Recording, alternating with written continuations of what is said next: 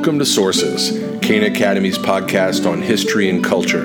I'm Andrew Zorneman, your host. In this episode, Cana Academy fellow Joe Wood sits down with Dr. John McCarthy, Dean of the School of Philosophy at the Catholic University of America. The interview was conducted on the university's campus in Washington, D.C. I hope you enjoyed this episode of Sources.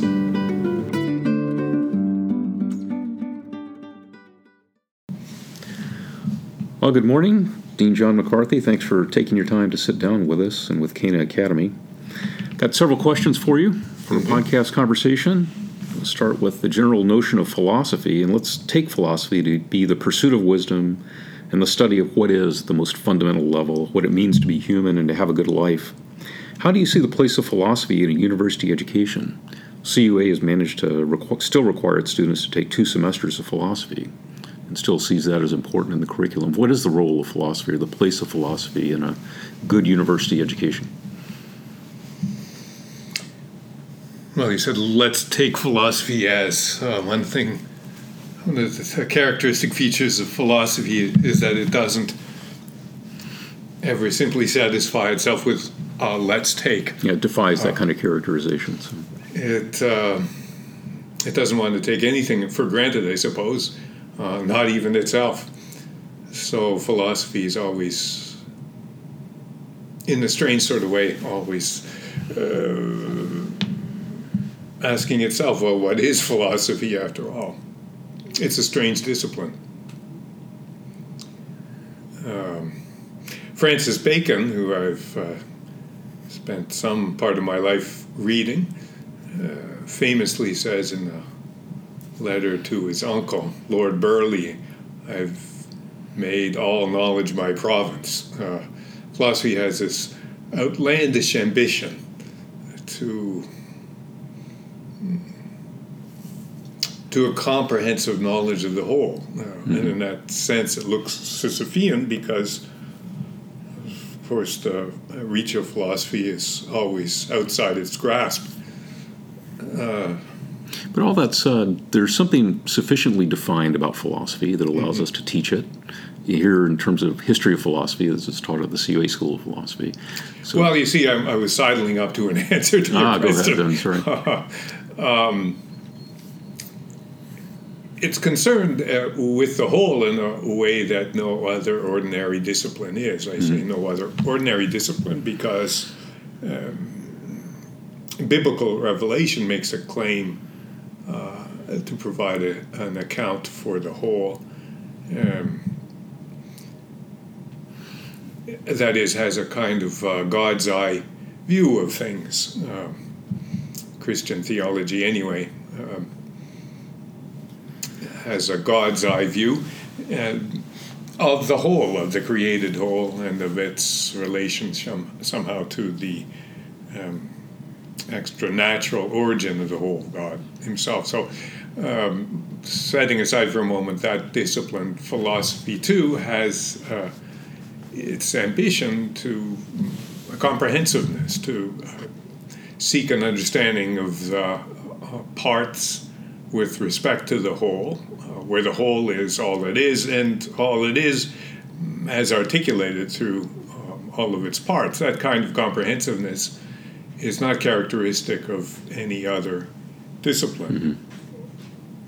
And Newman famously argues in his little book, The Idea of a University, that university ought to be a place in which students are at least introduced to the task, to the responsibility of situating what we know, what we are, with respect to the whole of things. So whereas every other discipline specializes in some way, and rightly specializes in some way, looking at things with respect to their being subject to exchange, right? In the discipline of economics, monetary exchange, financial exchange, commercial exchange, or as living, the science of biology, or as numerable as countable mathematics. So philosophy is interested in what is, insofar as it is not this, that, or the other thing, but simply insofar as it is. Well, Newman says that an educated human being will, if he's doing his job right, have some sense of the context for his knowledge of this, that, and the other thing. That's philosophy. So, in a certain way, you don't have you don't have a university until you have philosophy, and that's in fact true as a historical matter of fact. That if we grant that universities originated in the Christian West in the Middle Ages, philosophy was, together with theology, one of the two founding disciplines, and then law and medicine came thereafter. Would it be fair to say that philosophy provides a cohesion in the university that the other parts then rest upon, and that you do have some possibility then of seeing things whole as opposed to simply seeing biology as biology or engineering as engineering? Is that a cohesion that you're looking for, that Newman was looking for? Does it provide a cohesion? Well, universities are fractious places. I don't suppose it does, really, in the sense that we're all one big happy family necessarily. But again, every human being is naturally disposed to lift his eyes up to the hills now and again. The specialist that's in all of us tends to hunker down, to fixate upon, to focus upon our particular cares or concerns. But we do that at some cost. So philosophy, you might say, is a kind of guilty conscience of learning, of study. Philosophy at CUA still enjoys the status of a school within the university as a whole. One of, I think, 3 left in the United States of that. To my knowledge, there are 3 programs of philosophy that call themselves schools. Yeah. As opposed to being a department within humanities or social sciences or something, some other subtitle within a larger title. Is that because of the Catholic identity of CUA that it's maintained that? And why is philosophy, as you said, originally at the very center or core of a university education, as Christianity began universities?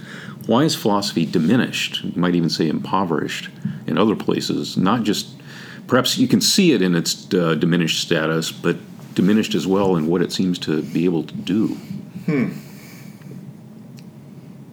I guess there are at least 2 questions there. One, why are we the way we are? Why do we call ourselves what we call ourselves? And why isn't philosophy everywhere like us? Well, to the latter question, I'll come back to that. I don't know. It's their loss. Why are we a school? I guess there are two sorts of answers you could give to that. One would be that, as a matter of fact, we were founded over a century and a quarter ago, as the Catholic University of the United States. That is to say, we were founded by the bishops of the United States at that time. They thought there ought to be a properly Catholic university in the United States. Catholic universities have a particular interest in disciplines such as philosophy and theology. Indeed, the Catholic Church requires all of its ordained ministers to have studied philosophy, which is a surprising thing when you think about it. After all, why should priests have to study philosophy? Anyway, so the Church actually has degree programs in, obviously, such a thing as canon law. Nobody else, to my knowledge, has canon law. And according to the terms of the Church's degree programs in canon law, you have to have a school of canon law to have a degree in canon law. You have to have a school of theology to offer theology degrees, properly speaking, that satisfy the terms of a theology degree for the Catholic Church, such that you can go on and teach in the seminary, say, theology or canon law, or philosophy as it happens. And in all those cases, the Church insists, if you will, that you have a school and not just a mere department. It even specifies that you have to have a minimal size for its faculty. So there it was historically, as a matter of fact, that's how we came about that way. But you could say further that it's right and proper that we have a school of philosophy just because of what philosophy is. It's not just one discipline among many, which makes it to many people, I dare say, seem a little arrogant. Right, but I guess that's the second part of my two-part question is, sure, there are legal reasons, canon legal reasons why at CUA it's a school, but at the same time, it's fundamental, as you just described, and it would seem to justify that status, but other places have gone a different direction, and it has become one subject among many, taught as one subject among many. Why is that? How did that happen? What part, or do we lose anything by doing that? Is that not really much of a loss at all? Why it is a long and complicated story, all right, well, I suppose. I'll let you skip to the second part then. Right.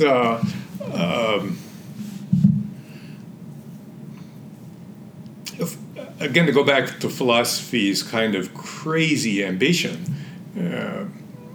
it really does seem to be in its scope more than almost seems reasonable, which is why also.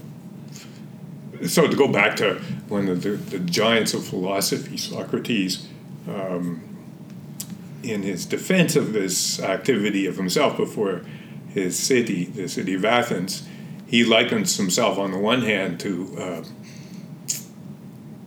Apollo, to this great, to this divine, heroic figure, on the one hand, and also to a horsefly on the other. That is to say, irritating but ultimately insignificant.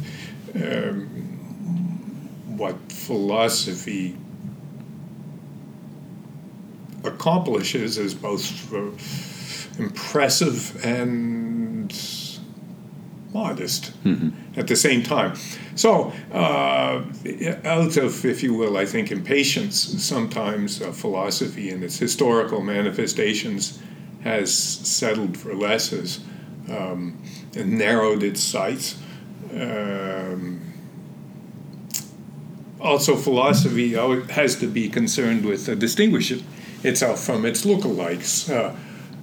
Among its closest lookalikes is sophistry, the wise guys, the people who make a profession of being in the know or seeming to be in the know.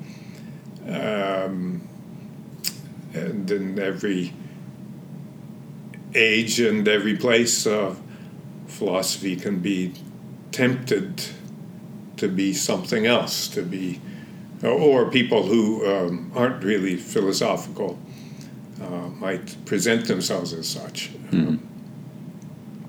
So there's, if you will, a kind of standing reason that philosophy comes to be diminished.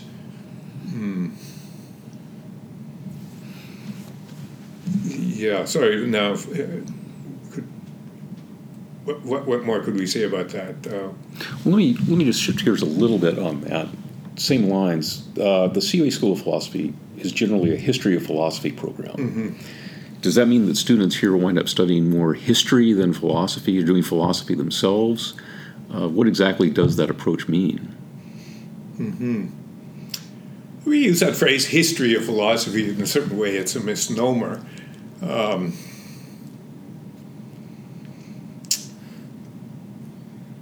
If we mean by history, let's go back to another great philosopher, Aristotle. For Aristotle, history, what we call history, say, is really just a record of one damn thing after another, of stuff, to use a polite word, happening.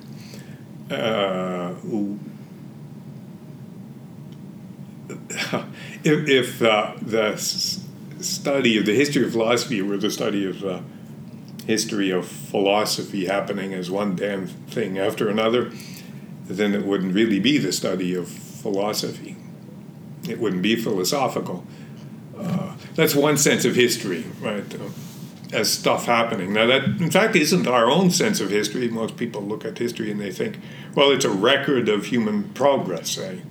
But philosophy isn't a progressive discipline. It's not the sort of thing that makes continuous strides so that we confidently can claim that the philosophy of the 21st century is going to be better, wiser than the philosophy of the 20th century. That's an interesting distinction as opposed to memory capacity in computer chips, where you can be confident, at least you could for a while, or airplanes were more efficient over the course of time. All the physical sciences seem to be making this kind of progress. What we call philosophy, this underlying coherence that we talked about earlier, cohesiveness, doesn't seem to be making the same kind of progress. Doesn't promise it anyway. It doesn't promise. It doesn't achieve it. It's not looking for it even. That's right. What would it mean to say we're making progress in being human beings? And we're becoming progressively better friends, or progressively better parents. Or there are people out there who think they can answer that question and believe we are doing those kinds of things. We're becoming more human, more transhuman. More transhuman, maybe. Yeah, I don't know. I suppose there are people who think, yes, in every way, every day in every way, we human beings are getting better and better. But who takes that seriously? So philosophy is not a progressive discipline, as I said. It comes back to always asking again the things that we'll always be asking about. And not that it doesn't, that we can't achieve better understanding of things. We do, but it's after all you and I that have the task of trying to understand better. I can't understand my own life better. For somebody else, it's my own life. I have to understand better. And I have a relatively short span of time in which to advance in my understanding of the world around me. And so it is for every human being. So within those circumstances, each of us has a task of, and I dare say in some measure, the appetite to understand better what is ultimately for us to understand about the world, about ourselves, about our place within the whole. And it's in that sense, then, that philosophy is always coming around to the same considerations at some level. So then what is the history of philosophy? Well, for us, it's the, if you will, series of monuments, monumental attempts passed down to us in writing to actualize this task of being philosophical. So that's in the first sense what it means for us to study what we could call, loosely speaking, the history of philosophy. I mean, to put it another way, everyone here in the School of Philosophy will have spent some time, and perhaps a great deal of time, reading Aristotle. Ultimately, we read Aristotle as a kind of contemporary, not in the sense of someone who we look down upon or treat as a mere equal, but as someone who has something to offer us as an interlocutor, as a teacher, as valuable as anyone who happens to have been born in the last 100 years, and maybe even more valuable, more of a teacher. So that is, in the first sense, why we are interested in the great tradition of philosophy. It's a matter of being interested in the best that philosophy has been. Rather, I suppose, in a way, if you were a student of architecture, you would want to have spent a good deal of time studying the cathedrals of medieval Europe. Hard to beat those buildings in their own way. And in another sense, we're interested in the history of philosophy in the sense that, as I've indicated, we spend a lot of time with people like Aristotle. We would like our students, even freshman students, to have some acquaintance with Plato, with Aristotle. We think of the classics or classical philosophy. Why classic? Well, because they established the class or the kind philosophy. And that is a historical fact in the more general sense of the term history. That is to say, there wasn't philosophy everywhere and anywhere, and then all of a sudden there was. So, in relatively short span of time, in a very particular place in the ancient world, philosophy emerges as a human achievement, self-aware of itself as such,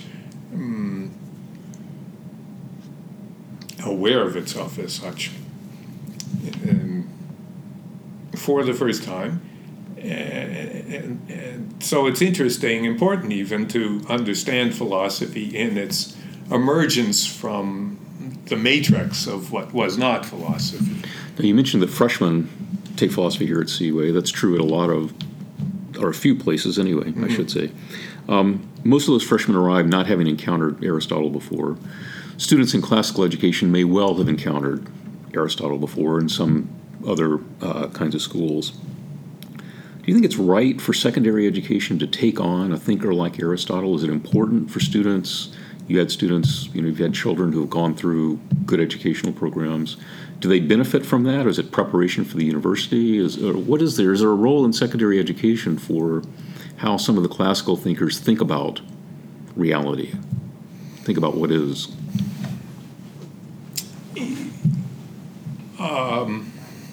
I'm not sure I could answer that question. I certainly couldn't answer it with any great degree of confidence in that. I've never been in the classroom in the role of a teacher with high school students. But as the father of those who have gone through even then, local teaching, you really never know what you accomplish. Yeah, that's for sure. That's important to remember, right? Because if you thought you could know, then you're bound to be disappointed. Among other reasons, you're planting seeds, which you might not live to see sprout, or they might sprout some many years later, when your students happen to live in another place. Yeah. So, what actually happens for students in grade school, high school, might take a long time to really emerge for the students, even for the students, to say nothing of the teachers involved. We could come back to that if you like. Parenthetically, one thing that struck me quite forcefully when our children started to be of an age to go to high school, how rare it is that people involved in the business of education really think about what they're doing. How rare it is that they ask themselves, well, what is an education anyway? And what is my role in education? What is it to teach? What is it to learn? Those are very interesting questions. Yeah. And I don't think they get asked often enough. Now, more fool me for having been surprised at that. After all, I spent most of my life now in universities, and it's certainly true in universities too, that academics in higher education, as we fancy it, don't ask that question often enough. Anyway, I've seen a bit of this thing that calls itself classical education. Our children have all had something analogous to that in the high schools they ended up attending. I wouldn't rush into the study of philosophy as such in high school. Plato's school, his academy, famously required that no one should enter it who had not studied mathematics. Mm-hmm. It's important, useful that students really have an education in mathematical things, that they engage with books, with literature, which has a lot to offer us, a great literary works of the past. Again, an English program that was just concerned with novels of the last 10 years would not be much of an English program. Mm-hmm. To go back to your earlier question. Really great writing is writing that stands the test of time, writing for the ages, and works of imaginative literature, I think, are very important for the education of younger minds, helping to introduce them to dimensions of the world that they wouldn't otherwise be acquainted with. Now, having said all that, certainly it's possible to introduce students to the kind of reading that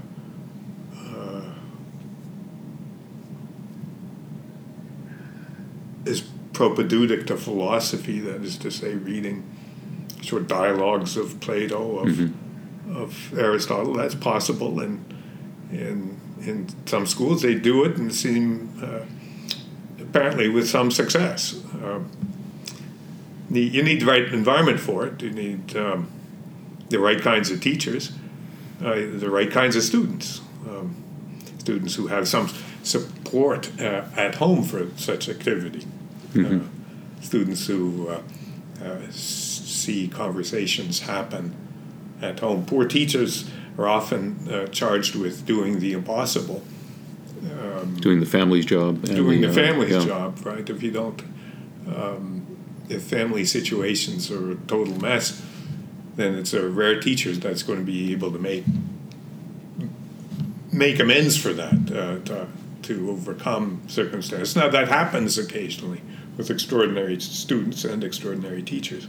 So in the right setting, it's certainly been done, and with some success in some schools.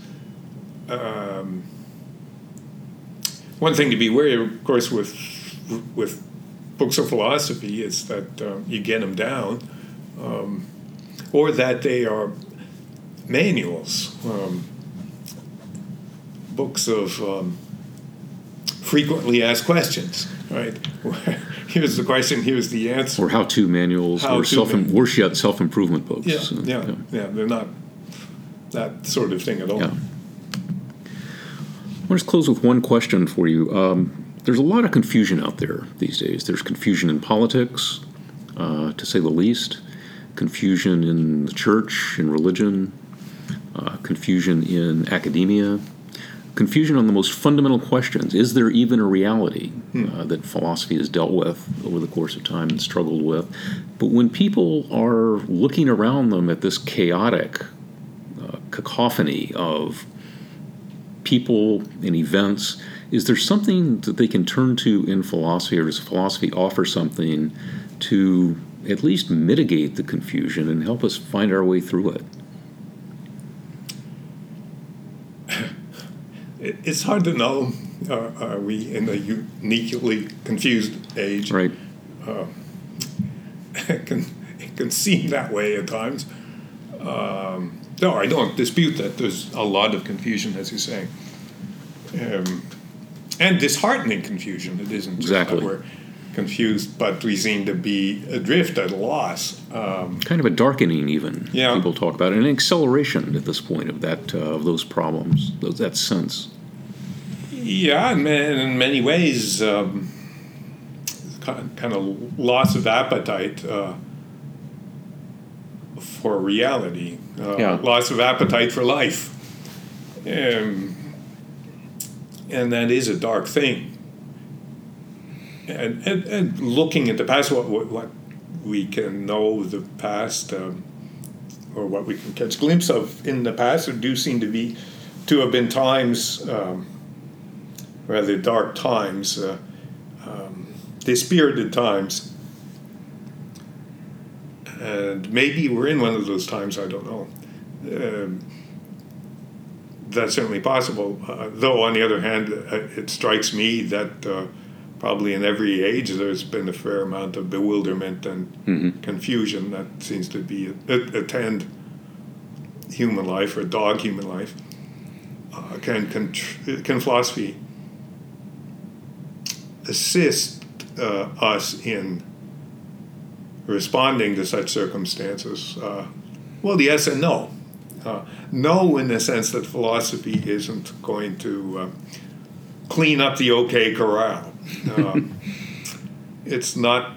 Philosophy doesn't have the capacity to make all of life better, to sort out all confusions, to correct all errors, to put everyone on the path to wisdom. When philosophy or human beings think themselves in the position to do that, they invariably seem to make matters worse, right, with their programs for reforming humanity or making humanity better. Indeed, one of the lessons of the last century was how abysmal a mess of things we make when we launch programs of for the betterment of humanity. That said, it was my experience as a university student that certain teachers, certain kinds of reading, certain kinds of teaching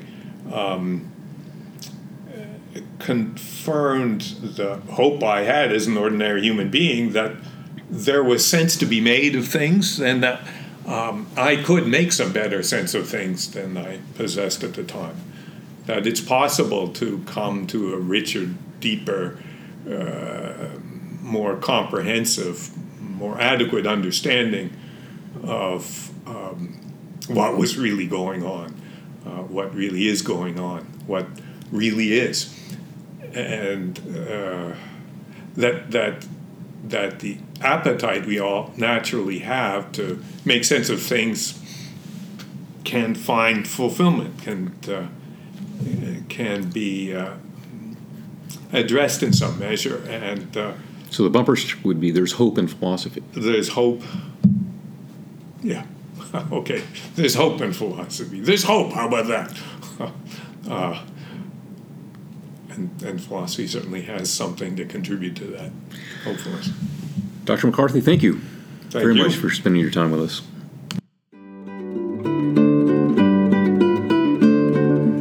I hope you enjoyed this episode of Sources.